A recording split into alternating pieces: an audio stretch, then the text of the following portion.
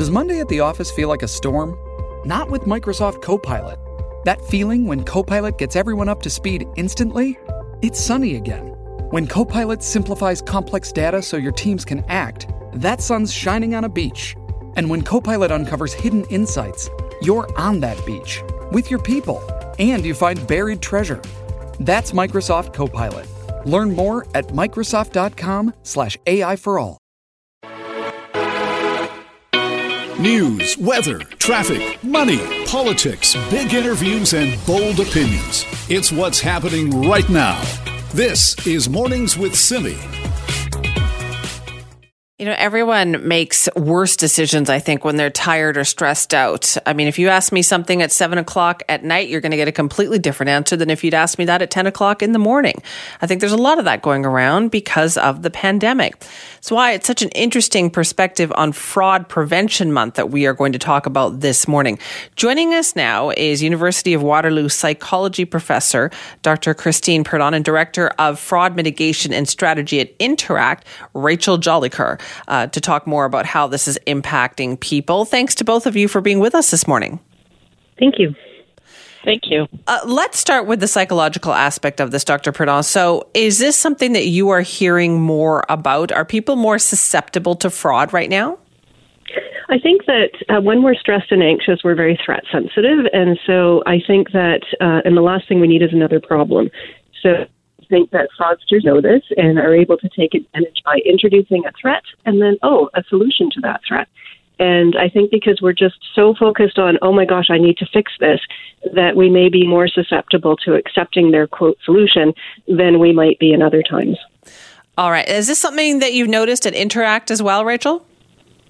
Absolutely. We've seen that there has been an increase in fraud attempts, and we did send out a survey to Canadians recently, and 6 out of 10 Canadians do admit they feel like there's been an increase. There's more and more different attempts going at them day to day, trying to get them to send money or to disclose confidential information. And so is it mainly on the phone? Like, Rachel, is there a particular way they're trying to get money out of people? They're not discriminating. They're opportunistic. And when I say they, those are the criminals. So they're going at you online, via phone, text. And you know, it's not surprising because we are spending more and more time online. We're isolated. So these criminals are just coming at you fast and furious. And we've kind of started to be on autopilot because all this information is coming at us. We're working online. Some of us are doing virtual school. And it's easy to get caught up in the moment, in the urgency, and just react. So it is working. However, Canadians are feeling confident that, you know, after being victimized, they are better equipped to identify a fraud or a scam. Right. Dr. Purdon, that's what I was wondering too. Is it because we're now living so much of our lives online, whether it's for work or just connecting with people, are we becoming savvier in any way? I think that, certainly the more time we spend online, the more, in some ways, more vulnerable we are because the more likely, if the fraudsters can attack us that way. But I do think that we're learning a lot. Like, there's a lot of really good education out there, and we're starting to become, because we're used to what a normal problem looks like versus what the fraudsters say is a problem. I think we're starting to get better at discerning potentially. So we're doing better at kind of sorting out what's real and what's not.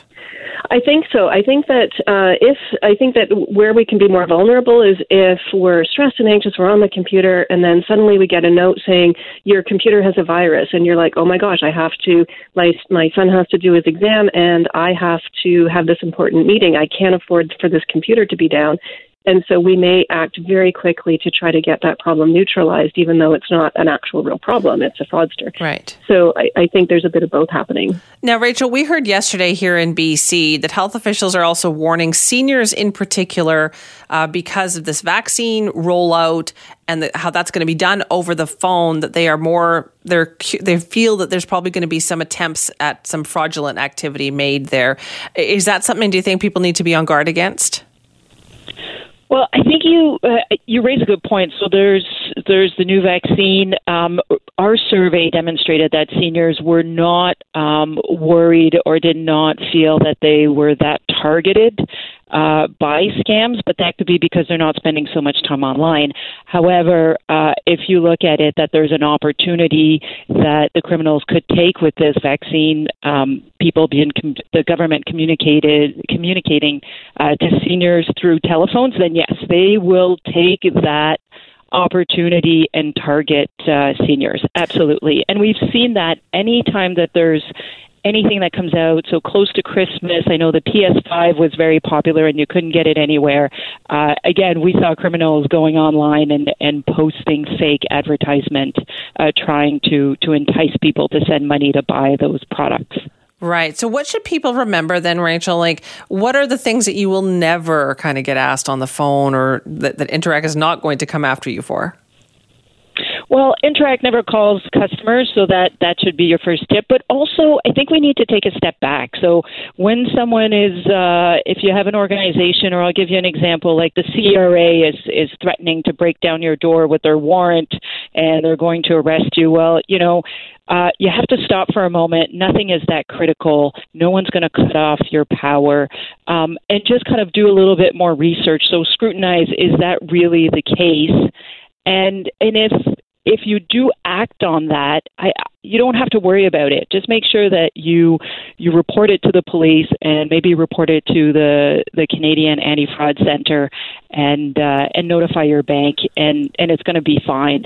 But really, just take a moment and don't be impulsive. And that should probably save you 99% of all fraud attempts out there. Dr. Purdon, they really play on our fear, don't they? Like that's where they get us, that we don't want to miss something. We don't want to lose anything. And then we become afraid and we make that bad decision.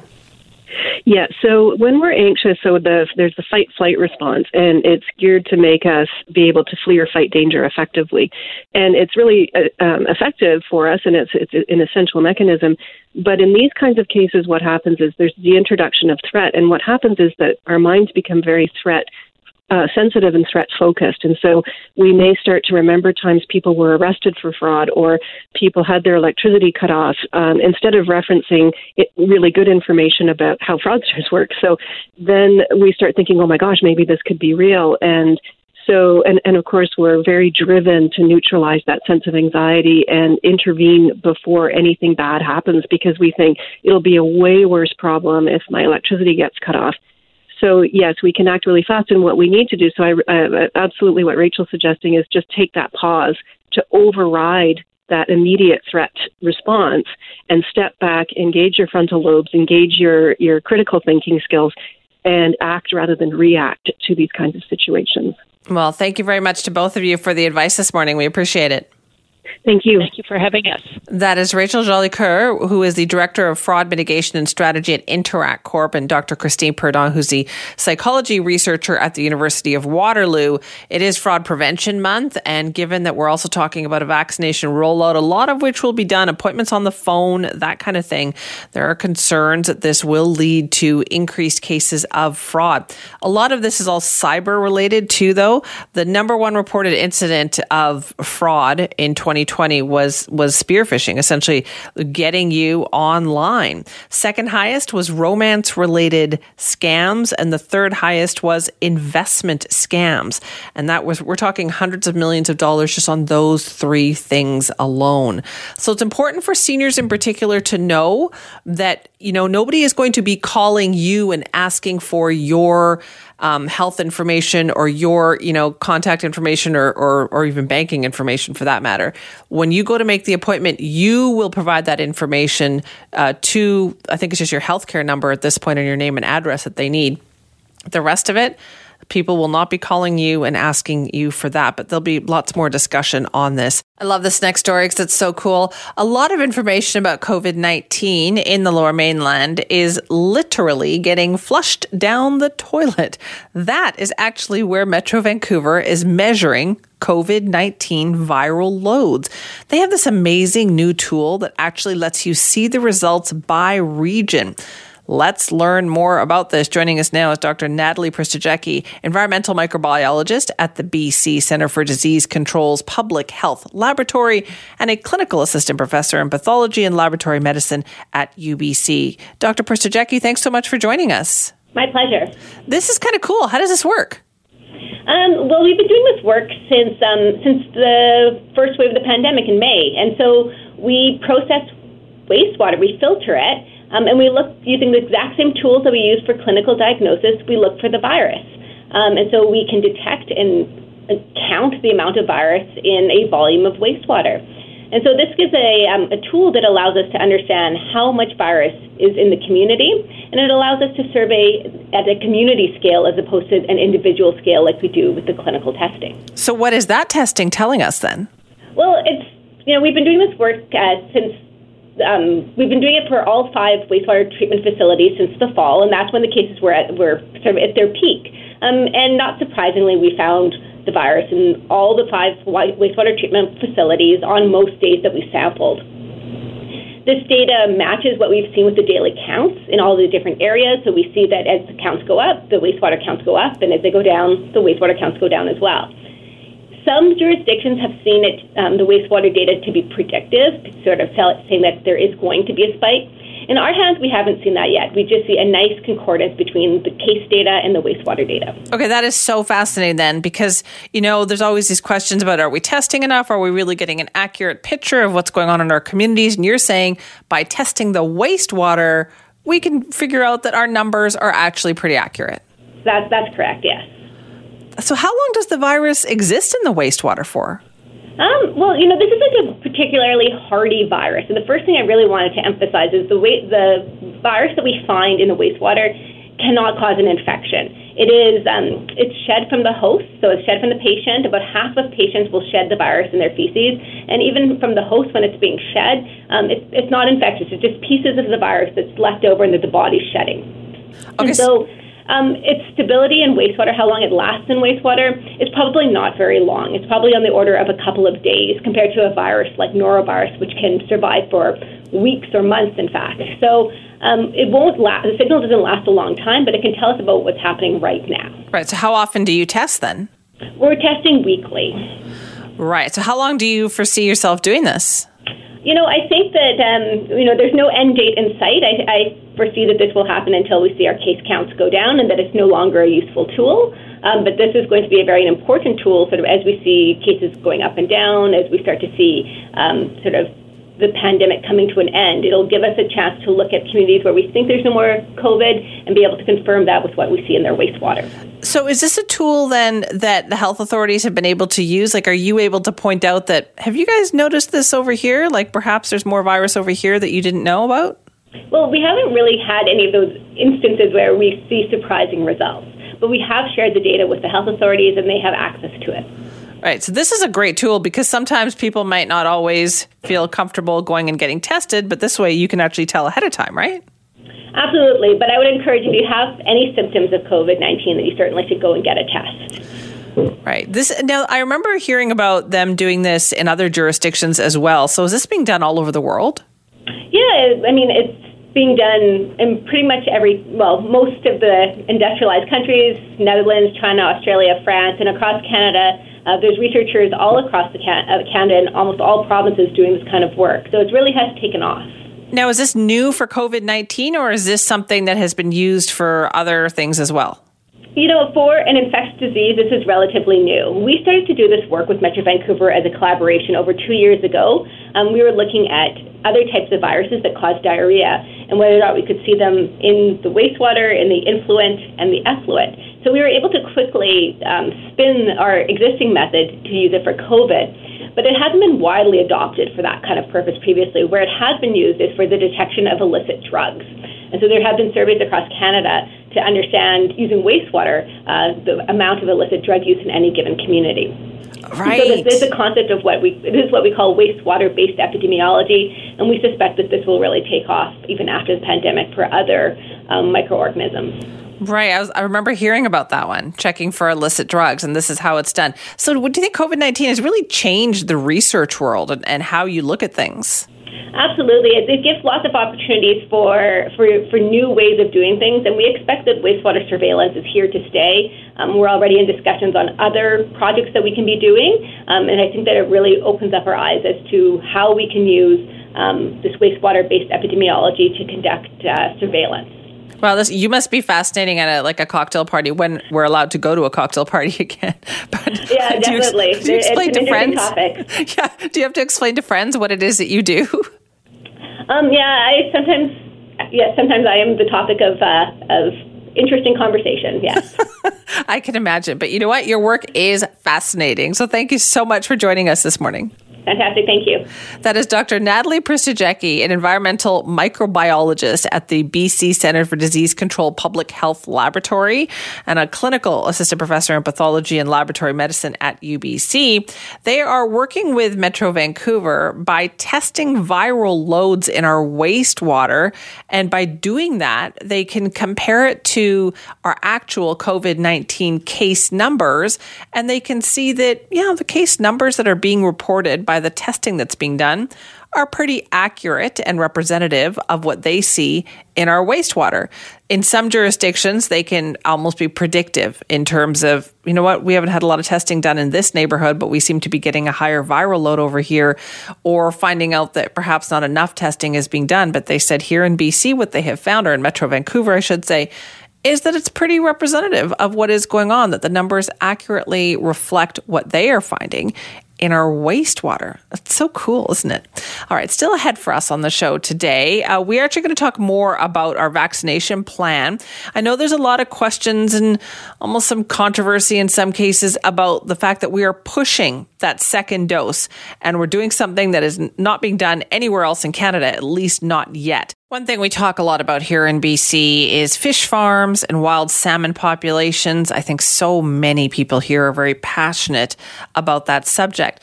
There's a new documentary that is being released on YouTube this evening, and it's all about the salmon in our backyards. The man behind the Urban Salmon Project is nature photographer Fernando Lessa, resident of North Vancouver, and joins us now to talk about this latest work. Fernando, thank you for being here. Oh, thanks for having me, Sam. How did you come up with this idea to do something like this? In 2016, I was living at the time in East Vancouver, and I remember walking on the street and seeing those yellow signs by the rain drains that shows where there is a salmon stream or there was a salmon stream. And I got intrigued with that and went online, did some research and find out information that we do get salmon in the city. So I decided to see it by myself, and that's how everything started. So you actually read one of those signs. I know exactly which signs you're talking about. Yeah, exactly. We have them all over Metro Vancouver. And they're a really good reminder because we do have salmon streams and also shows where there was in some place where there was a salmon stream. So they're very important. Right. So you decided to do a documentary about it. And so who did you talk to? What did you look at? Well, I went to check and see my first salmon, and I went with my camera. And I was just amazed because I found a big chum salmon, like more than 8 kilos, in a super shallow stream, and almost out of the water. So I said, well, we have this here, maybe we have somewhere else. So I went for a second stream and then a third and keep going. And at the time I start showing the pictures to some of my friends and colleagues, and that's where I noticed that people were not aware that we do have salmon in our backyards. And I realized, there's a story here. It just got to be documented. Right. So where did you start? Like, did you talk to experts? Like, who did you talk to about this? Well, I'm a biologist, and back home in Brazil, I was already working as a nature documentarist. So initially, it started as a personal project. But then once I got more pictures, I connected with stream keepers and with the salmon community, and they really support me, especially in finding the best locations, best practices, how to approach the fish and stuff.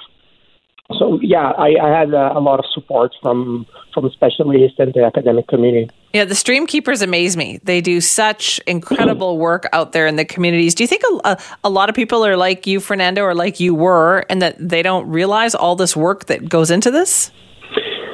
Well, it's hard, right? It's the salmon streams. They're hard because most of the year you don't see the adult salmon in there. So I guess a lot of people, they see those shallow streams and they don't even know there's life there. So probably they don't even know that they could be restored and salmon could come back.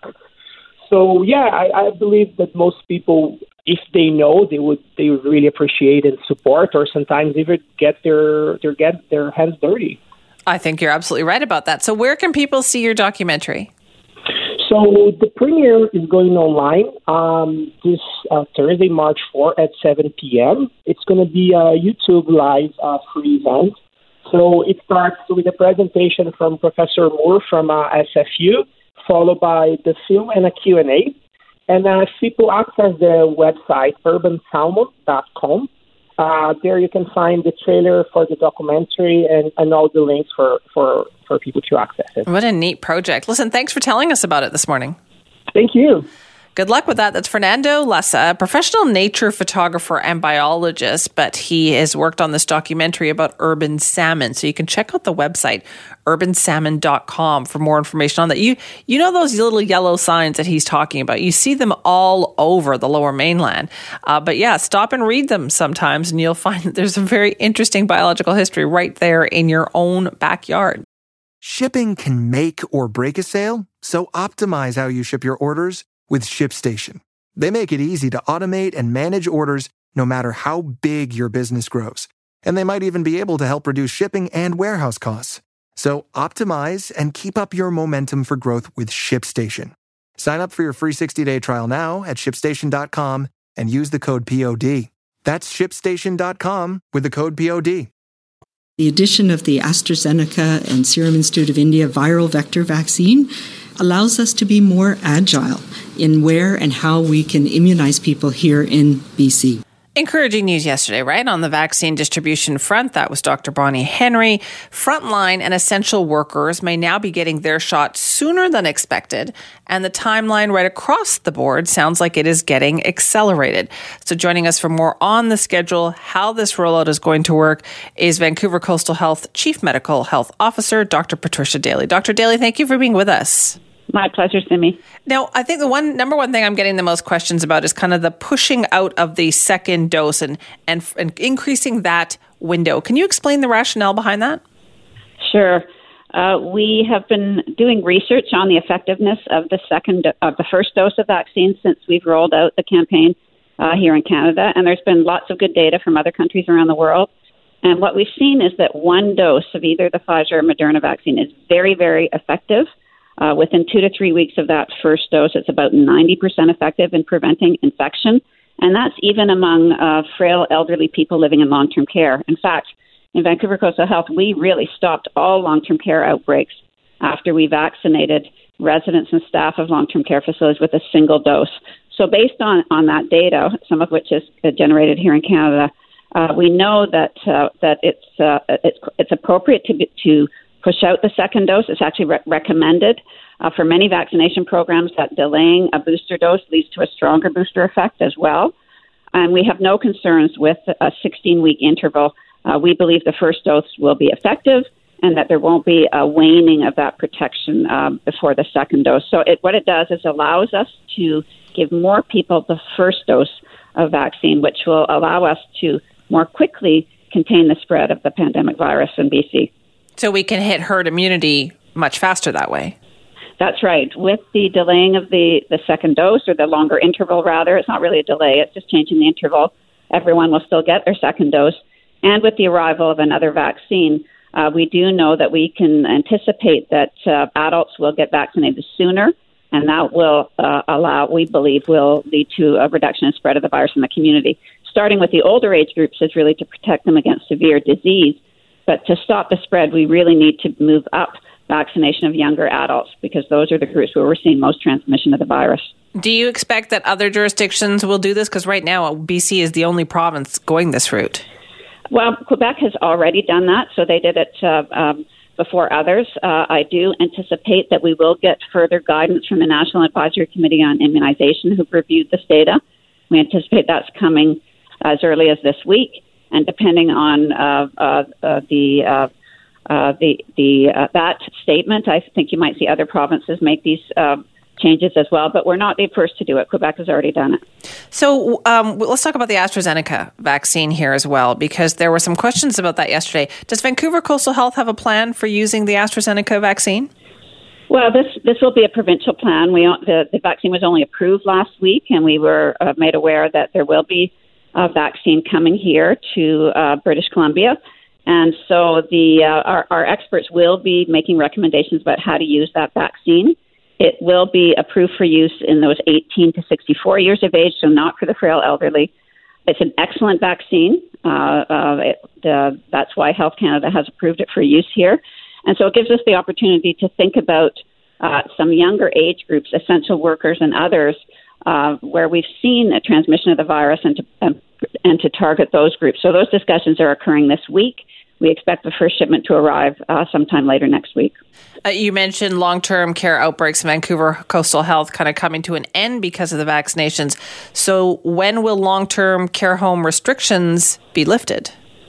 Well, we've advised everyone, even those vaccinated, that until we have better data that indicates that those vaccinated are not only protected from disease, but that vaccination does reduce the risk of asymptomatic infection and transmission of the virus. And there's more and more data that is supporting that. Until we know that, we do, for example, require all of our staff in long-term care and in our hospitals as well to continue to wear the appropriate personal protective equipment and masks, to not come to work if they're sick. So we're not going to turn off those measures until we have further evidence that the vaccine can both prevent disease and transmission. But I will say that we've been working with our facilities to ensure that essential and social visitors are permitted for residents in long-term care. So can we see perhaps more visitation being allowed?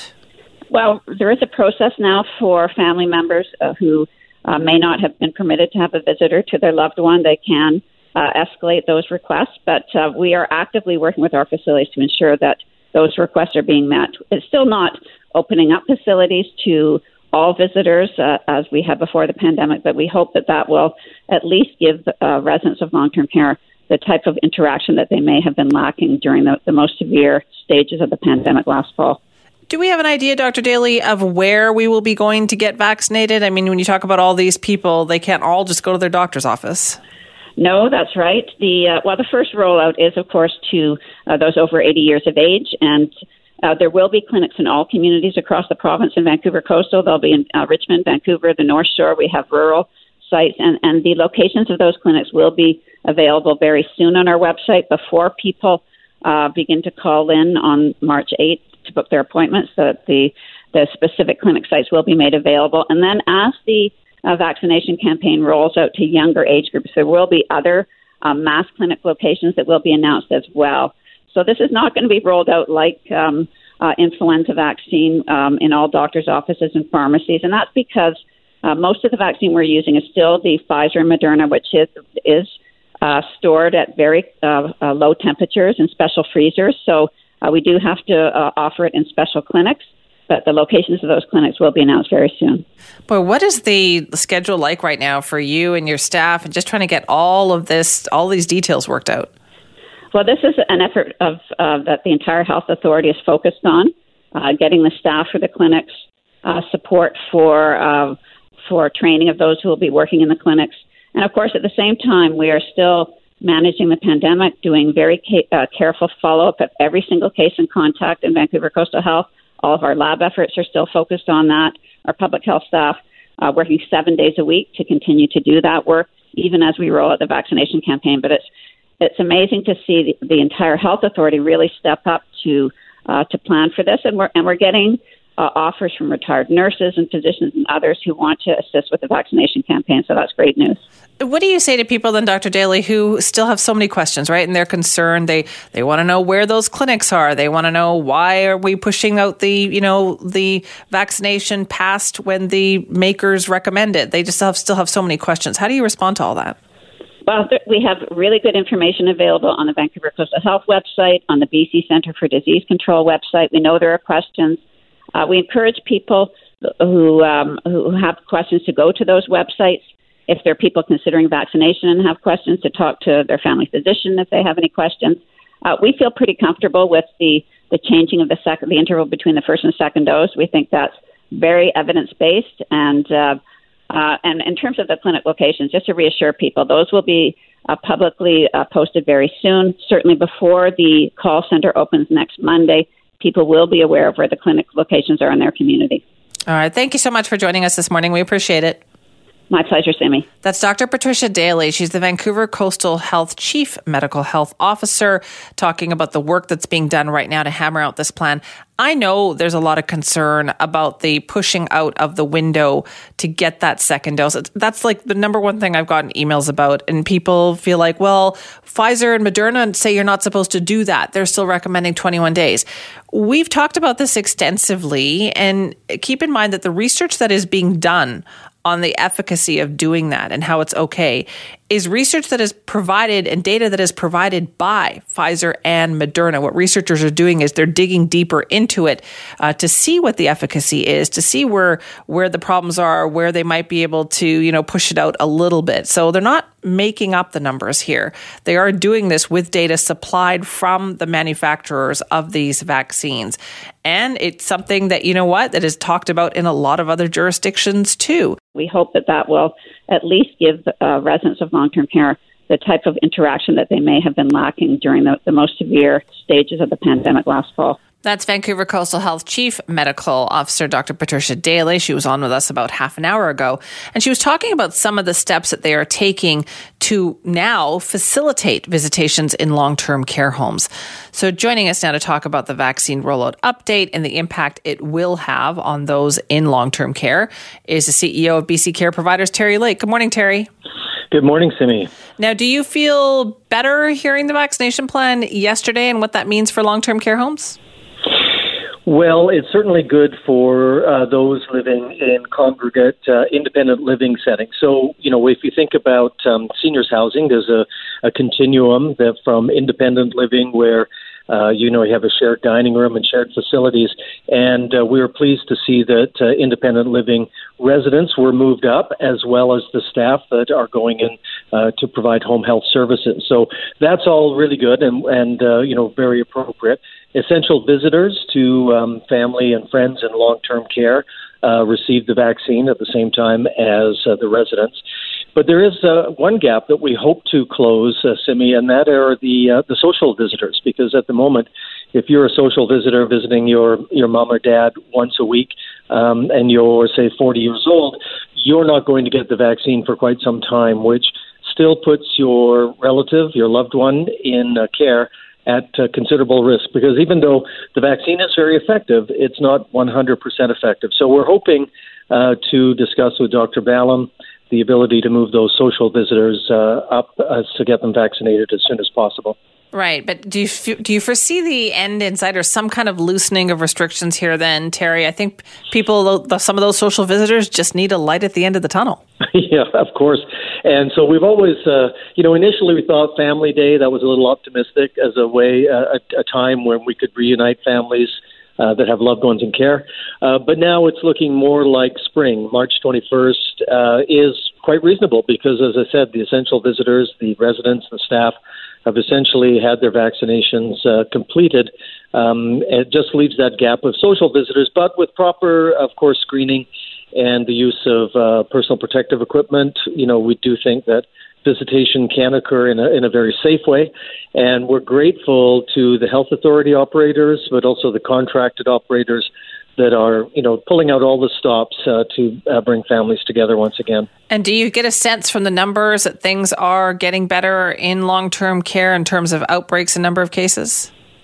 No question. I mean, we had one other one in a independent living, assisted living complex yesterday in Mission, but that's been the first one in a while. So we're down into the low double digits and sometimes getting below that in terms of current outbreaks in long-term care and assisted living.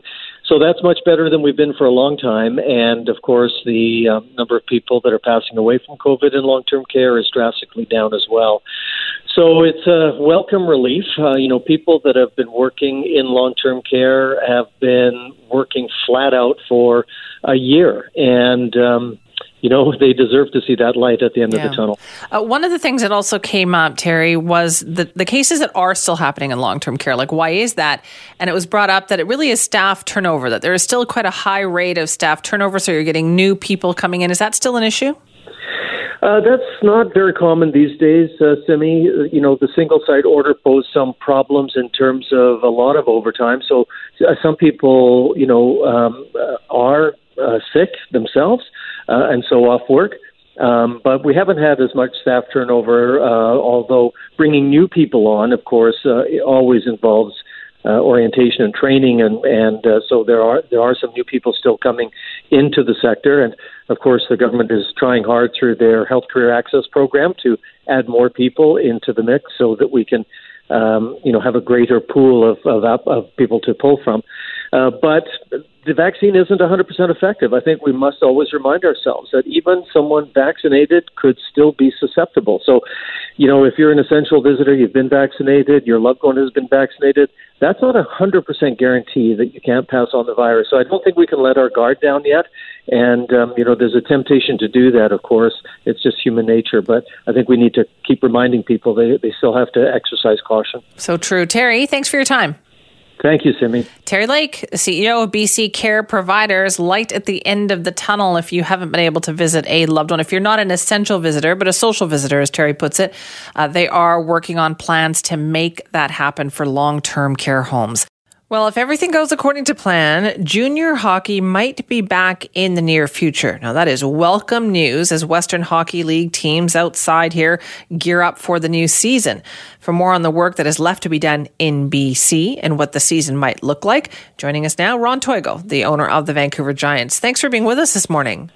Hey, good morning, Simi. Thanks. You must be pretty happy to hear this. Well, yeah, it's definitely a step in the right direction, as they say, and we still got to see what all the details are. But I think the plan that we gave them was quite comprehensive and covered off all the things they were looking for from a testing perspective, the billeting perspective, the bubble, and overall, I think it is a safe format, and but even. The leagues that have been operating in all sports have done a pretty good job of containing whatever virus was out there, and I think we'll be able to do the same thing. So what is it going to be like? Is it similar to, say, what the NHL does right now? Well, the BCHL and us both have different versions. Our version has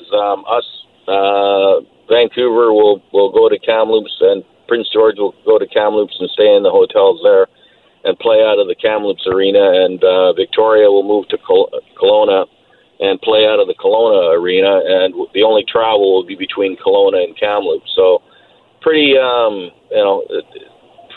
contained, pretty, I'm not going to say easy to manage, but very manageable. And it really is just over a 2-month period. It's a 24-game schedule, so I think we should be able to pull it off quite safely. And how do the players feel about this?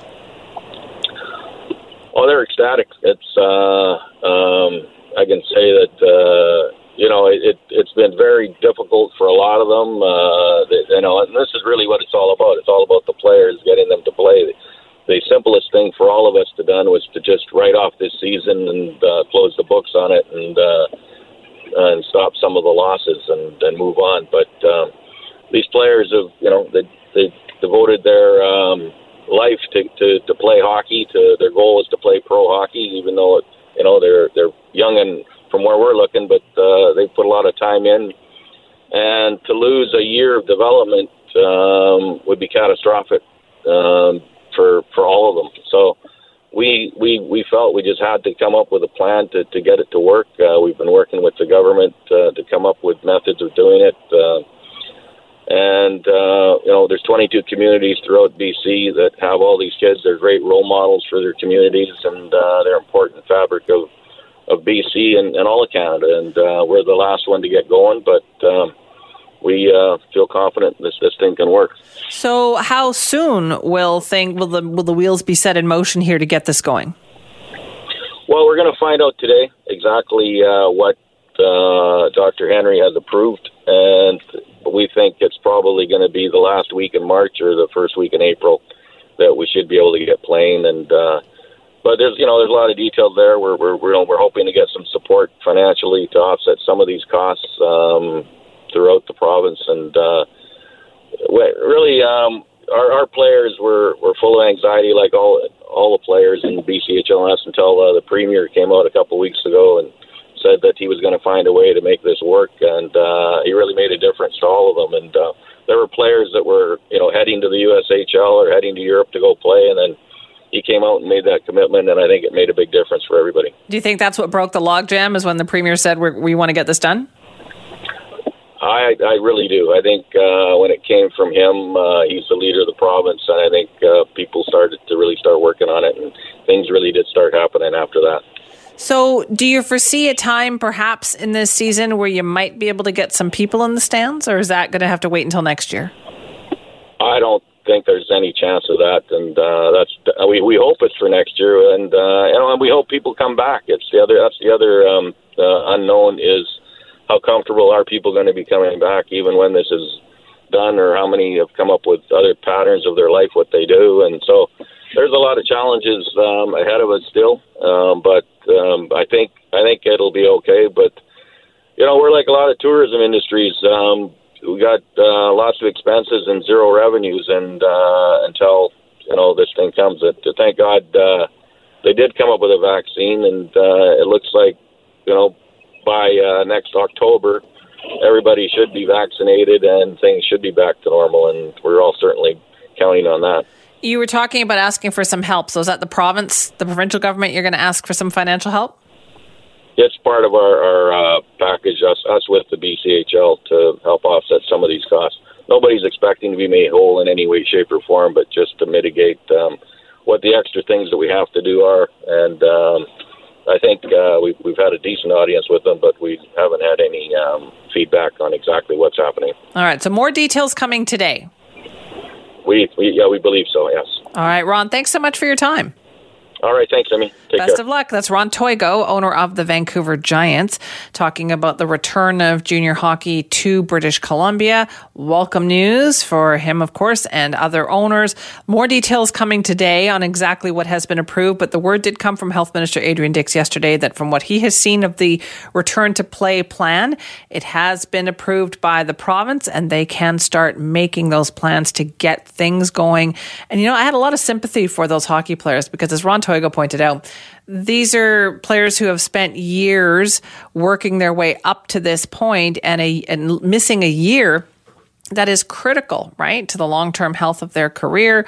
And so they're going to get the opportunity to play in BC with two hubs, it sounds like, Kelowna and Kamloops, and just travel back and forth between those two communities.